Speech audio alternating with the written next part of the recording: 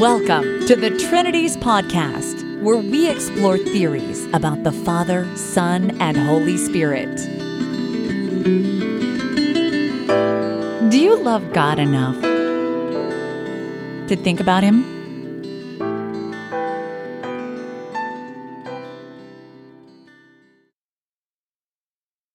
Episode 347, Novations on the Trinity, Part 1, Almost Pope. In these episodes, I'm going to discuss a very interesting early work on, quote, the Trinity, written by a Roman church leader named Novatian.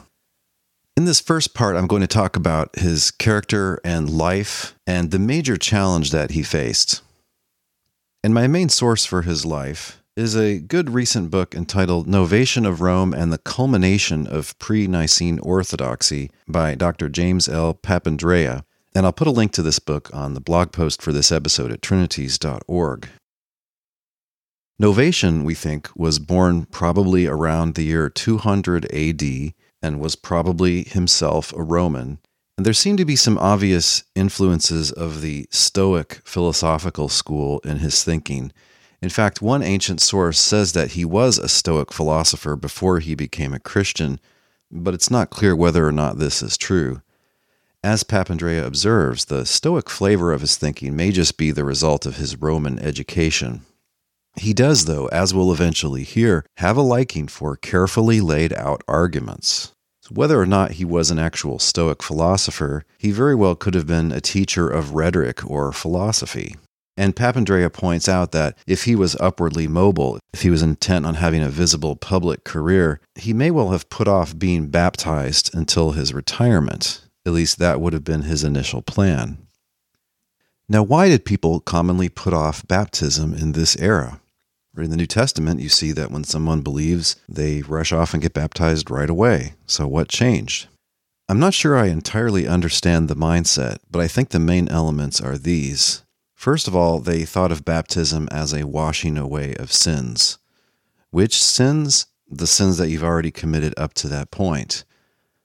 Okay, but what about then major after baptism sins? Oops, you can only get baptized once, and then maybe you're just now going to be damned because of these post-baptism sins. So the solution is wait until you're just about ready to die and until your passions have cooled down and you're done with most of your sinning, and then get yourself baptized. And then maybe at that point you'll be ready to leave the sins behind. So you have some ambitious career. Maybe you're going to have to lie, cheat, steal, become arrogant, commit adultery. Who knows? And so ambitious people in this period would sometimes put off their baptism until much later. And this strategy would explain why Novatian was given a kind of emergency baptism at one point. In his 30s, he fell seriously ill with we don't know what and thought that he might die. And so he received what was then called a clinical baptism. Presumably they assumed that he was on his deathbed, or at least there was a good chance of that. So boom, emergency baptism. Later in mainstream Christianity, a rule was made that a person baptized in that way was not qualified to be a priest or a bishop. In fact, that might have been a norm in Novatian's time as well, but apparently an exception was made for him. So having been baptized in his 30s, he gave up whatever his secular career was and ended up being ordained as a priest by the Bishop of Rome, who was named Fabian. Fabian was Bishop of Rome from 236 until 250. So Novatian being ordained as a priest must have happened in 236 or later. Again, it seems that an exception must have been made for him to this general norm that you couldn't hold church office if you had had a clinical baptism. Why did they make an exception for him? Well, probably because he was very learned and eloquent, and, people looked up to him, and so they thought this guy would be a good leader. And it was sometime not long after this that Novatian wrote the book that I'll be focusing on in these episodes. But before we get to that book, we're going to have to talk about the biggest challenge of his life, a series of events that started in the year 249 with the Edict of Decius. The historian Dr. J.B. Rivers summarizes the decree of Decius and its historical effects in these words. In AD 249, the Emperor Trajan Decius issued an edict requiring the inhabitants of the Roman Empire to sacrifice to the gods. With this decree, he also inaugurated the first empire-wide persecution of Christians. Previously, persecution of Christians had always been local affairs determined by local conditions. Thereafter, persecutions were largely instigated by emperors and took place on an imperial scale. It has consequently become common to distinguish pre-Decian persecution, characterized by its local and ad hoc nature, from the centrally organized persecutions of Decius in AD 249 and 50, Emperor Valerian in AD 257 through 260, and Diocletian, Galerius, and Maximus in AD 303 to 313. The importance of the decree as a turning point in the history of Christian persecution is thus widely recognized. Beyond this, discussions of the decree have usually focused on its precise nature and the motivations behind it. Given the limited evidence, however, these discussions have tended to be inconclusive. Worship the Roman gods or die. Some Christians chose the second option. One of the first to die was the famous leader of the Christians in the capital city of the empire, Bishop Fabian of Rome. It didn't seem like a good idea to the Roman Christians to immediately pick another bishop of Rome, because this would be the next person the Roman persecutors would head to the door of. So the Christians there waited for over a year before they picked another bishop. But in the meantime, they did, I assume quietly, pick a sort of interim leader to carry out some of the bishop functions, and that was Novatian. Dr. Papandreou writes, Novatian was chosen to lead the church as acting bishop and chair of the Council of Priests during this time. It is all but certain that Novatian was selected for this position because of his theological treatise on the Trinity. And then he mentions how one of Novatian's contemporaries referred to him sarcastically as, quote, this master of doctrine. And Papandreou comments that this acknowledges that Novatian's ability as a theologian won for him the honor of being the spokesman for the Roman Church. Thus, we have to assume that the theology reflected in On the Trinity was considered orthodox in Rome at the time. I would agree with that, but just add a qualification. What it shows us is what some mainstream Christians considered orthodox during that time. It also shows two rival theologies that some mainstream Christians were into, as we'll hear at length. Papandreou says, Novatian's On the Trinity is his magnum opus. It was clearly written before the persecution broke out, probably during the time that Novatian was a priest under Fabian, therefore in the late 30s or 40s of the 3rd century. Its original title was probably The Rule of Truth, since this is how it begins, and since the Latin word trinitas is not used. The document is, in essence, a commentary on the old Roman creed, the, quote, rule of faith. The writing style shows Novatian's education, but it also shows his desire to write for the common person. The Latin is not a high, polished Latin, but a more popular style, which tells us that the document was meant to help the average Christian understand the faith, and it was probably used as a catechetical textbook. But before we get to that book, let's go back to this real-life drama. What would you do if the law said that you can either sacrifice to the gods or we will execute you? Now you might say, this is just too much. I'm not going to get up every day and worship pagan deities, or I'm not going to go to services once a week and worship pagan deities. Well, they weren't asking that much. As I understand, you didn't have to do it constantly, but you only had to do it once, and you would be given a certificate called a libellus in order to prove that you had done the legally required sacrifice. Now, is it really worth dying when you can avoid it just by getting this lousy little piece of paper? This is what some Christians thought. In fact, they saw a kind of loophole here. All I had to do is get my pagan friend to go and sacrifice to the gods and tell the person issuing the certificates that his name was Dale Tuggy, and then I would have the needed certificate, and I wouldn't have to die. Did I lie? Yes. But did I worship the pagan gods? No, I didn't. My pagan friend did. Aren't my hands clean? You can see how this would lead to considerable controversy. Would my hands be clean in a circumstance like that? So what happened in the face of this astounding challenge is that different Christians chose differently. Some Christians simply took a stand and were executed. Other Christians fled. Other Christians made a sacrifice and got the certificate complying with the law. After all, these alleged deities aren't real, right? What real harm can this do? And yet others pulled off the scheme I just described, fraudulently get a certificate through someone else making the sacrifices for you. Now call the last two groups, the sacrificers and the certificate fakers, call them the lapsed. Christian churches after the persecution was over, and even during the persecution, had to decide what to do with these people. For his part, Novatian was on the hard-nosed side, would have been called the rigorists or purists or Puritans. In their view, readmitting people who had committed such serious sins would defile God's holy church. Had they not, in effect, denied Christ? It's up to God if he will ever forgive them, but in the rigorist view, the church should not readmit such sinners. On the other side, how could it be that Christ's atoning death should not cover even such sins? Cannot even a murderer be forgiven? And where in Scripture is this supposed limit on the church's power of offering forgiveness through Christ? So those were the two extreme views.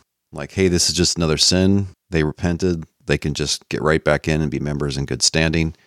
The other side was, no, you just denied Christ in front of everybody and you worshiped idols and denied the one true God. So we're not taking you back in to defile this congregation of saints. So Novatian ended up being the leader of the rigorist or the purist side in this argument. And after more than a year had passed and the Roman Church decided to pick a new bishop, they didn't pick him. He very well may have thought that he deserved to be the next Roman bishop, the next pope, if you like, although that's a little bit anachronistic. But for whatever reason, he missed out. But he didn't take this line down. He ended up being the bishop over a rival stream of pure churches. These churches separated from those who did not take a rigorist position about the lapsed. And interestingly, this rival stream of pure but otherwise mainstream churches lasted into the 300s AD. In fact, they're mentioned at the famous Council at Nicaea in the year 325. Now, because he was voted bishop by the pure faction, Novatian is sometimes called an anti-pope. Certainly, he was a rival Roman bishop until, tradition says, he was killed by Roman persecution in the year 258. So later generations tended to view Novatian as a schismatic, somebody who unjustifiably, sinfully separated from God's true church, something almost as bad as being a heretic. So as time went on, his reputation decreased. In fact, his works survived only because they were falsely attributed to Tertullian or Cyprian or Origen. So the various books of his that we have now survived by being included in collections of their writings, being mistaken for their writings.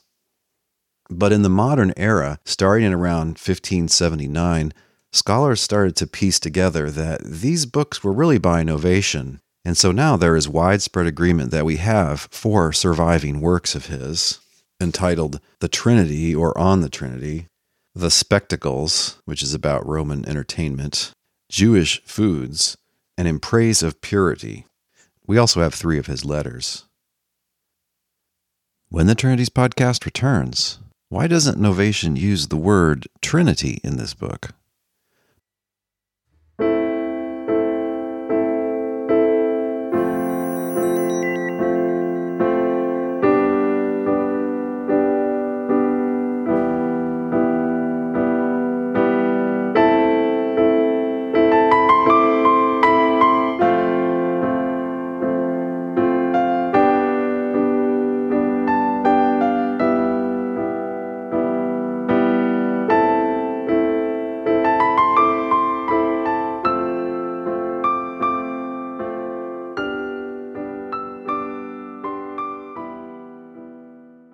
But going back to his book on the Trinity, this tells us a good deal about the orthodoxy as of around the year 230. The overall picture is very similar to that of Origen, although as Dr. Papandreou notes, arguably Origen and Novatian did not know about one another's writings. Traditionally, this book has come to be called On the Trinity or just The Trinity, but as you heard Dr. Papandreou say, that probably was not his original title. Why? Because he doesn't use the word Trinitas anywhere in the book. Now this is most curious because the Greek word trios and the Latin word trinitas had come into some use by the last 2 decades of the 100s, and these terms would have been fairly well known in the early 200s. Also, it's clear that the author read and admired Tertullian, and Tertullian uses the Latin word trinitas. So it looks like Novatian has purposely avoided the word. Why would he do that?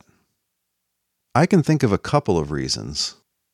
First of all, it's not mentioned in the traditional Roman rule of faith that he uses as his framework for this book. So it may have struck him that this word trinitas was newfangled and just unnecessary. I mean, if it was necessary, it'd be in the creed, right? And once we fully understand his theology, we can see that it is unnecessary for him because he doesn't believe in a triune God or a tripersonal God, nor does he believe in a triad of 3 equally divine beings. And this is a crucial point. Even today, the term the Trinity is used either as a singular referring term or as a plural referring term. Used as a singular referring term, it's referring to the Father, Son, and Spirit as one thing, as one God. It's a label for the triune God when used as a singular referring term. Only a Trinitarian will use the word Trinity as a singular referring term. Unitarian Christians like me don't believe there is any such thing as the triune God, and so we're not going to use a word to refer to this fictional entity. But this usage of Trinity only dates from the second half of the 300s. Before then, when the words trios in Greek and trinitas in Latin were coined, somewhere maybe around the year 180, from then until the middle of the 300s, authors did occasionally use the words trios and trinitas, but they always used them as plural referring terms. These are kind of quasi-names that refer not to a thing, but to several things. So used in this way, Trinity, trios in Greek, trinitas in Latin, refers to the Father, Son, and Holy Spirit. Now that might sound Trinitarian to you, but it need not be Trinitarian. You could be a Unitarian and just think that you're referring to this group. There's God, that's the Father. There's the Son of God, that's the human Jesus. And then there's the Spirit of God, which is God's Spirit, not an additional divine person. And you can just call that the Trinity. That's in fact how all these early authors are using the word, although the second member of the trio for many of them would have been the Logos of John 1 and not the man Jesus. It does group them together, and so you might worry that it makes the 3 of them a little bit too equal, that it kind of suggests or hints at that they are the same kind of thing or that they are equal in status or something like that. Someone like Novatian might well have used the term Trinity, but he doesn't. Why?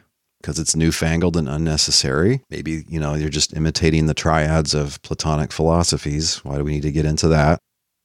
If it was understood as a singular referring term, it would suggest modalism, the Trinity as the name of the one God who exists in 3 ways or lives in 3 ways. Or it could suggest tritheism, a group of 3 ontological peers, a triad of 3 equally divine beings, and he doesn't want that either. So there's really no reason why he needs to use the word Trinity. It could be used by theologies that he disagrees with, and it's not a term required by what was considered the essential Christian teaching in his time. So why get into it? As you heard Dr. Papandreou say, the original title of the book might have been The Rule of Truth. The Rule of Truth was a basic minimal creed that was used in baptism in the 2nd and 3rd centuries, and is roughly similar to the later so-called Apostles' Creed. And for more on the Apostles' Creed, you can check out Trinity's podcast number 12. Spoiler alert, no, it wasn't really by the Apostles. However, it does have things that most Christians, even most Unitarian Christians, can agree to, for the most part. When the Trinities podcast returns, a quick overview of Novation's book and what it tells us about the theological landscape within the mainstream Christianity of his time.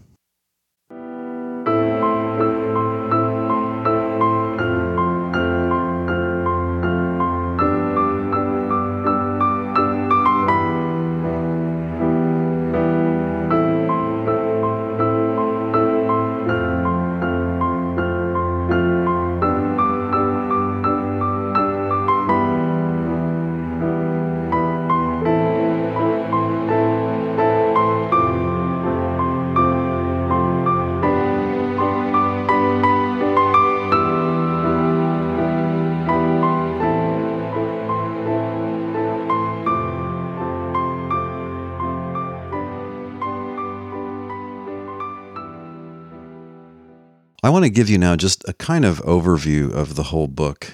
And then in a further installment, we're going to really dig into the crucial last 2 chapters of the book. The traditional creeds start, I believe in one God, the Father Almighty, creator of the heavens and the earth. And so Novation starts off by explicating his belief in God. Who's that? Is it the Trinity? No, it's the Father. And that's why Novation is a Unitarian Christian and not a Trinitarian one.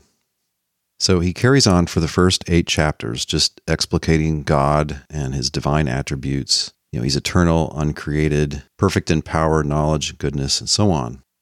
Starting with chapter 9, he starts to teach about the Son. Chapters 9 through 31, he is very concerned to push back on several heresies, several rival views about Jesus.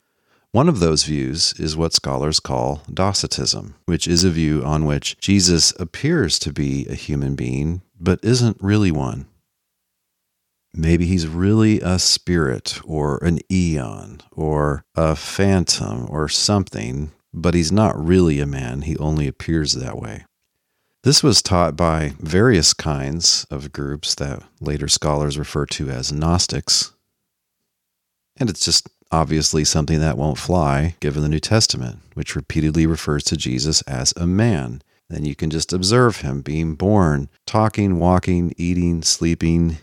Yeah, that's not a ghost. That's not a spirit. That's not an apparition. He's a man. Other big concerns of his also have to do with rival Christologies. This might make you ask, what about the Holy Spirit? I thought this book was about all 3 of them. This label on the Trinity has been slapped on it. Isn't there a discussion of the Holy Spirit? Yes. Chapter 29, the third to last chapter, is on the Holy Spirit, and it's really rather tacked on. That is just not something that he's interested in, and it wasn't the subject of controversy at this time. Chapter 29 is just an afterthought, devoid of any deep thinking, just corresponds to the element in the creed. Yeah, I also believe in the Holy Spirit.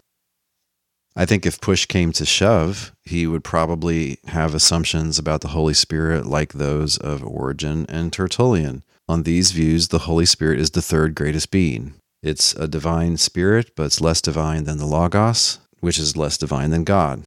So the 3 greatest beings would be God, the Logos, and the Spirit in that order. But he doesn't say that here. He just reproduces a bunch of scriptural language and then moves on to what he's really concerned about.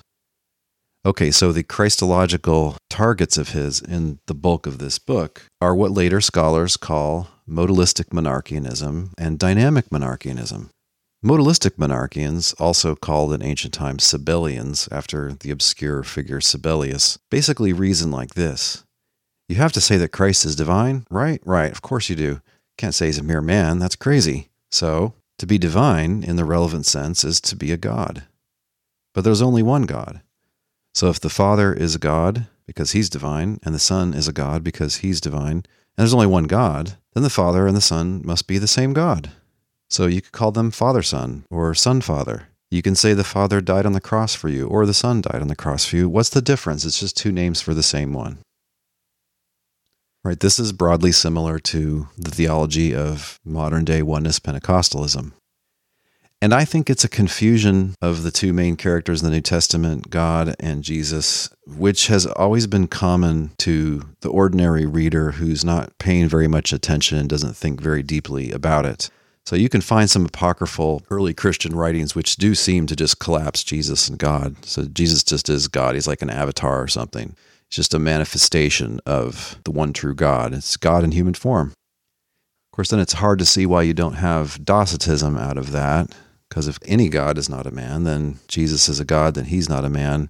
Okay, but maybe you can combine that with what scholars call a logos anthropos view of Christ, where when it's time for the incarnation, the eternal word, the divine logos, assumes or mysteriously unites with not just a human nature, but a man. A human nature in the sense of an individual person like me or you. Okay, but look, you can't say the Father died on the cross. You can't say the Father and Son are the same God. That just implies that they're just one and the same, period. If they were numerically the same thing, then whatever is true of one would be true of the other, which is crazy. Right? God sent his only Son into the world to save us. Jesus did not send his only Son into the world. Jesus doesn't have a son in the sense that God has a son. God said to him on an occasion, "This is my beloved Son, listen to him." Jesus never said that to anybody. That was said about him, but he didn't say it. Okay, there's a difference between Jesus and God. So all you have to do to refute modalistic monarchianism is to point out that we just can't collapse God and Jesus. In other words, say that they're numerically one and the same one, because Scripture teaches different things about them. It assumes and implies that there are differences between them. Or think about Jesus praying in the garden, "Father, if it's your will, may this cup pass from me." At that point, Jesus didn't want to be crucified, but God did want Jesus to be crucified. Okay, well, one and the same one can't want and not want the same thing at the same time in the same way. So, yeah, it looks like there's a simultaneous difference there. So you know they are two. They're not one and the same. And mainstream Christianity was quite correct to pass this by, at least in its official creeds. This still survives on the popular level today. It's all over the place in the apologetics world, for instance.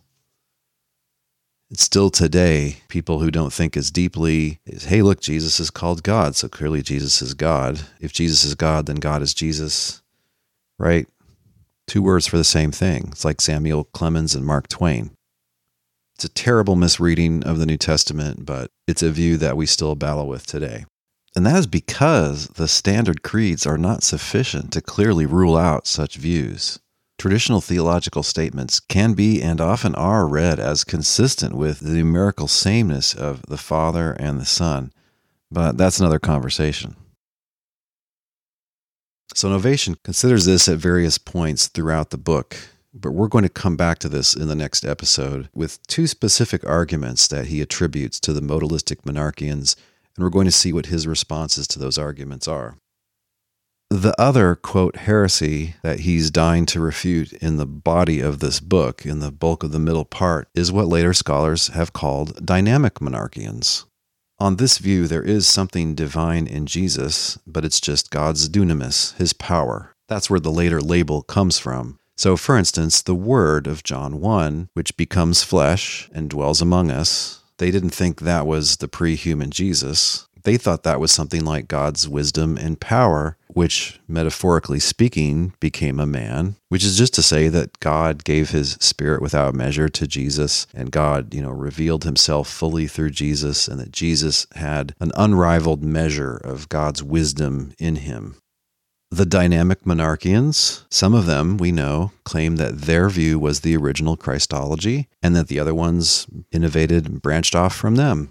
They opposed the Gnostics, many of whom had a docetic Jesus, a not really human Jesus. They opposed the modalistic monarchians. You can't collapse together God and Jesus. God and Jesus are two. God, that is to say the Father, is the one true God. Jesus is explicitly in the New Testament a man. So yeah, those are two different beings. They also opposed what was an innovation in the middle of the 100s, which was this increasingly popular logos speculation. So the word mentioned in John 1, they thought, hey, this word which was with God and was God, that's like an additional divine person of some sort. And it's already there when God creates. It already exists in the beginning. And maybe God brought it into existence 5 minutes before, but anyway, when it was time to create, logos already existed. And this fit together with some elements of Greek philosophy and Platonic theology. Specifically, some Platonists thought that the ultimate source of everything was just too transcendent to have any direct contact with this crummy material world. But all he has to do is first emanate out this in-between, this being who's neither created nor uncreated, and then God can create the world through this one. And the Logos theorist said, yeah, that's what John's talking about in John 1. So clearly God can't create directly, right?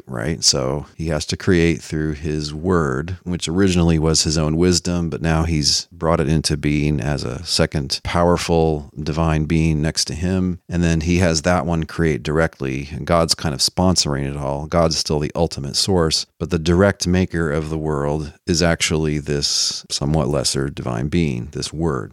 The dynamic monarchians, we know, said, wait a second. First of all, you're telling us there are two gods, two divine beings, but there's only one God, and that's clearly the Father. Second of all, you're telling us that there are two creators, that there's this direct creator that had to do this on God's behalf, and then God's the indirect creator, the one who's behind it all. But no, Scripture just gives all the credit to Yahweh alone. Yahweh, who is credited solely with creation in the Old Testament, is the same one who's called the Father in the New Testament. That's just reading comprehension. Of course, the standard dismissal of a dynamic monarchian view about God and Jesus is that surely Jesus couldn't be a mere man, meaning a human person like me or you without this extra component acting in them, this, in some sense, divine person. Well, surely that is question-begging and really not much of an argument. The real question is, which kind of view makes best sense of the New Testament overall? You probably know what I think about it. If you don't, you can check out podcast 334, Who Do You Say I Am? The common concern of both of these rival views to this newfangled Logos theology, where there's a second God and a second creator, the dynamic and modalistic monarchians have in common that they are monarchians, which is to say that they are concerned with the monarchy, with the rule of the one God. There's really only one God. That's a foundational point for both of these groups as against the Logos theorists. They just go different directions. Modalistic monarchians say there's only one God. Jesus clearly is God, right? So Jesus and the Father are the same God. So you can talk about a son-father or a father-son and just use those words interchangeably, basically. The dynamic monarchians say there's only one God. This is clearly the Father. And Jesus clearly isn't the Father. So maybe you could say he's divine in that he has divine power in him, but the way you preserve monotheism is not by smushing Jesus into God, but just by recognizing that the one God is the Father alone. You don't need a second God or a second creator. Nor do you need to have a divine element in Christ when God is working through him. God has given him his power, his spirit, and his wisdom. That's enough. You don't need an extra metaphysical component. He just needs whatever a human has, and then this calling and gift of God. So he goes on about these three enemies: Docetism, dynamic monarchianism, and modalistic monarchianism or Sabellianism, though he doesn't call them those names, in chapters 9 through 28, and he goes through different proof texts that he thinks to refute different positions. Then he has a little kind of perfunctory chapter on the Holy Spirit, just so he covers that base in the Creed. But what's most revealing about this book are the last two chapters, chapters 30 and 31, where he realizes that he hasn't really fully dealt with the modalistic monarchians and the dynamic monarchians because he really hasn't dealt with their core concern of monotheism. As a Logos theorist, he's saying there is this divine Logos, this second divine person that's already there at creation. It's with God and it, quote, is God. Well, why exactly is that not two gods? Good question. So in chapter 30, he's going to consider three arguments, two from the modalistic monarchians and one from the dynamic monarchians. And he's going to respond as best he can. And then he's going to throw in one more agonized final chapter where he again tries to wrap all of this up in a satisfying way. And it'll be up to you to judge whether he does that. When the Trinities podcast returns, Novation says over and over that Jesus is God. But what does he mean by that?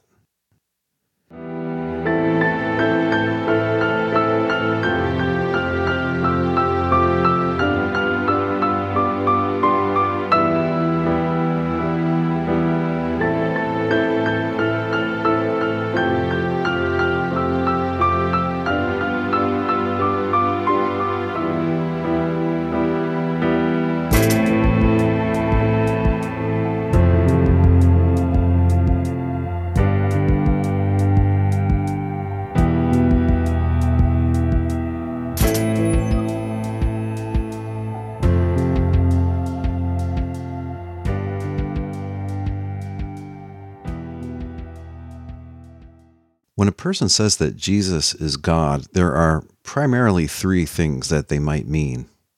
They might be identifying, they might be classifying, or they might be labeling. Let me explain. To say that Jesus is God in the sense of identifying is to say that Jesus and God are one and the same. God is Jesus and Jesus is God.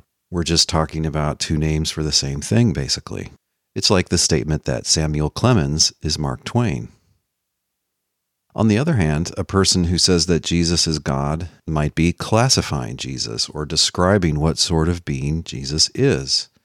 Now, in ancient times, due to the influence of Greek philosophy, this was oftentimes put in terms of nature.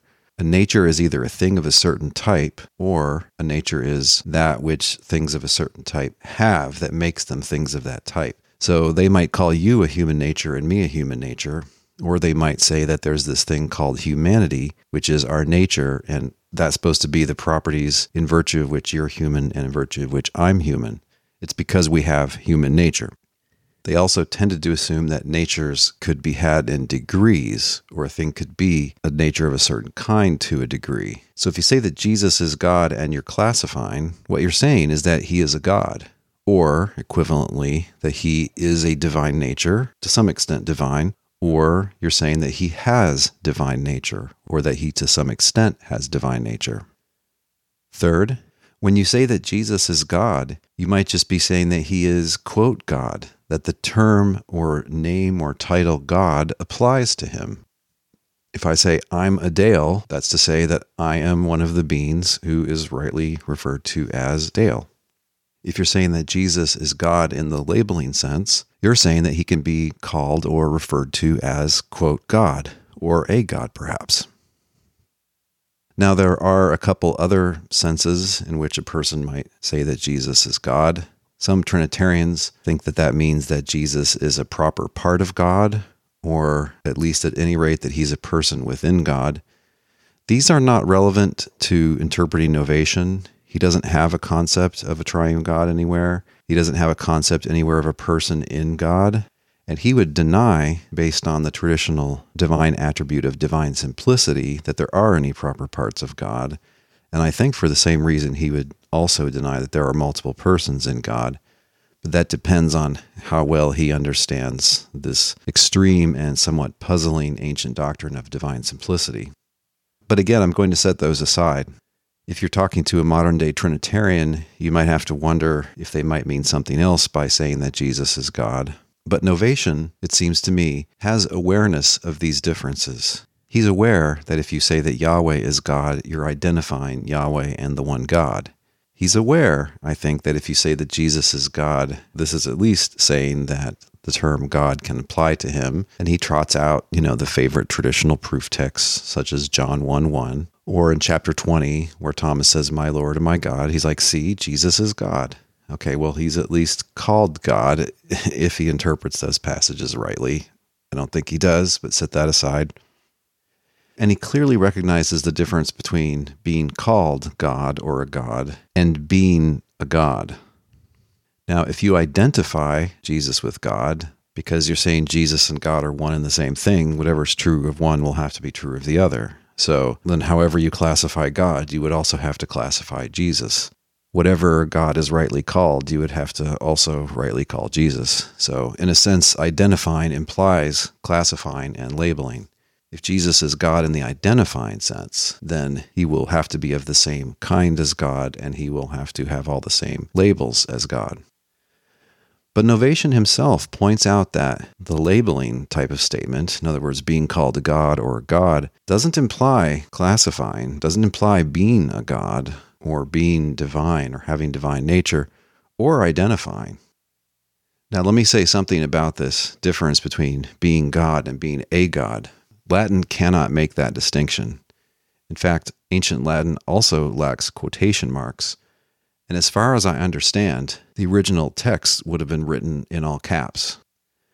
So if you want to say that Jesus is a God with a small g, or if you want to say in English, Jesus is God, capital G, or if you want to say Jesus is, quote, God, with or without the capital, you would just say that Jesus is Deus in Latin.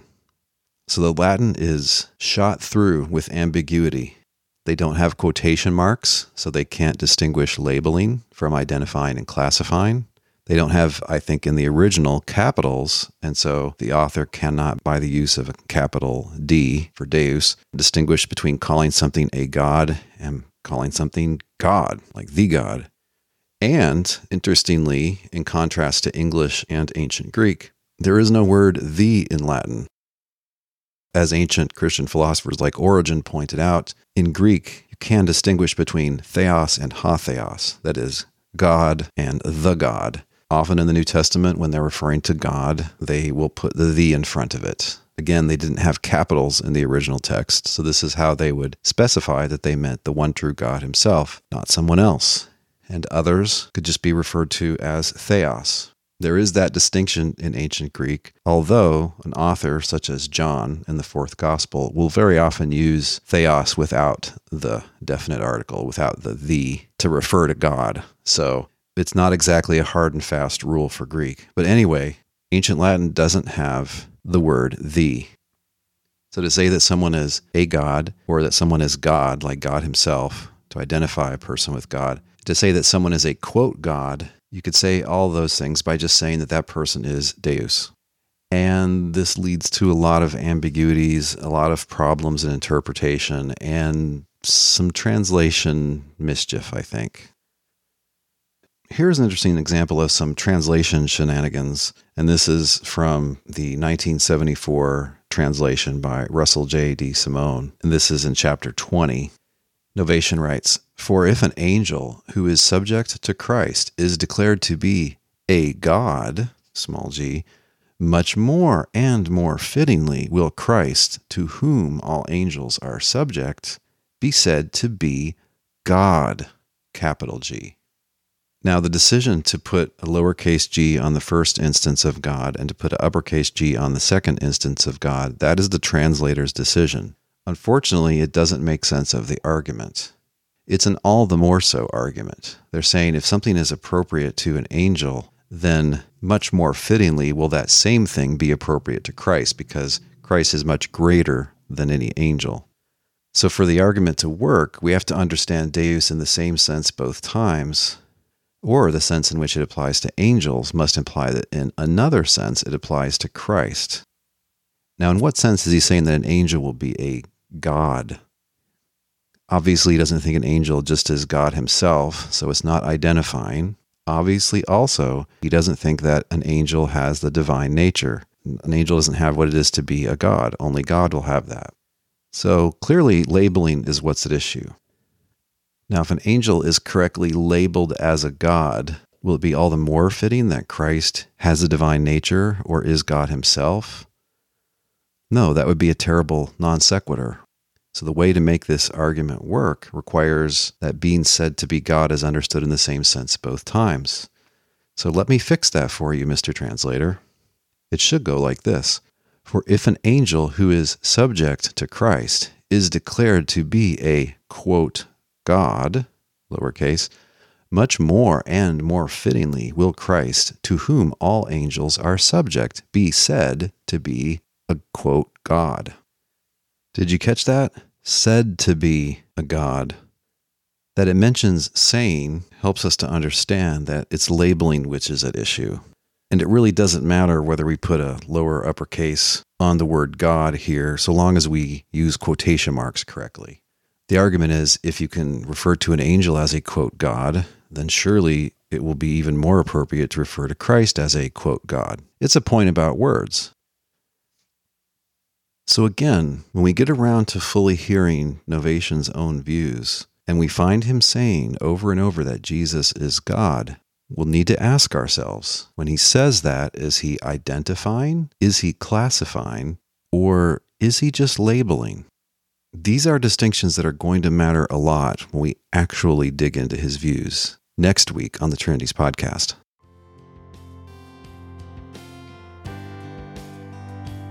This week's thinking music has been the track Retrospective by Koi Discovery. As always, there's a link on the blog post for this episode at trinities.org where you can listen to or download that entire track.